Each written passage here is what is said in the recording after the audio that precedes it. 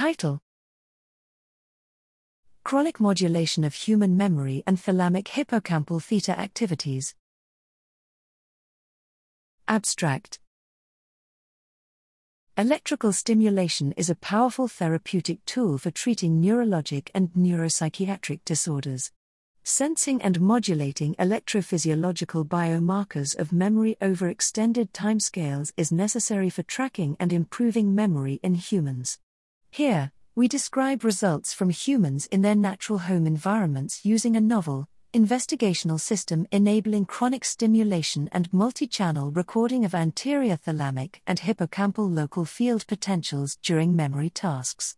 4 people with focal epilepsy performed a free recall verbal memory task repeatedly for up to 50 months on a touchscreen device with wireless signal acquisition with electrophysiology and behavioral data streaming to a cloud environment. Anterior thalamic hippocampal spectral activities in the theta frequency range were found to correlate with memory processing, to predict task performance, and to be modulated by deep brain stimulation. Our results provide a new biomarker-based technology for chronic remote tracking of memory performance and modulation of the associated neural activities.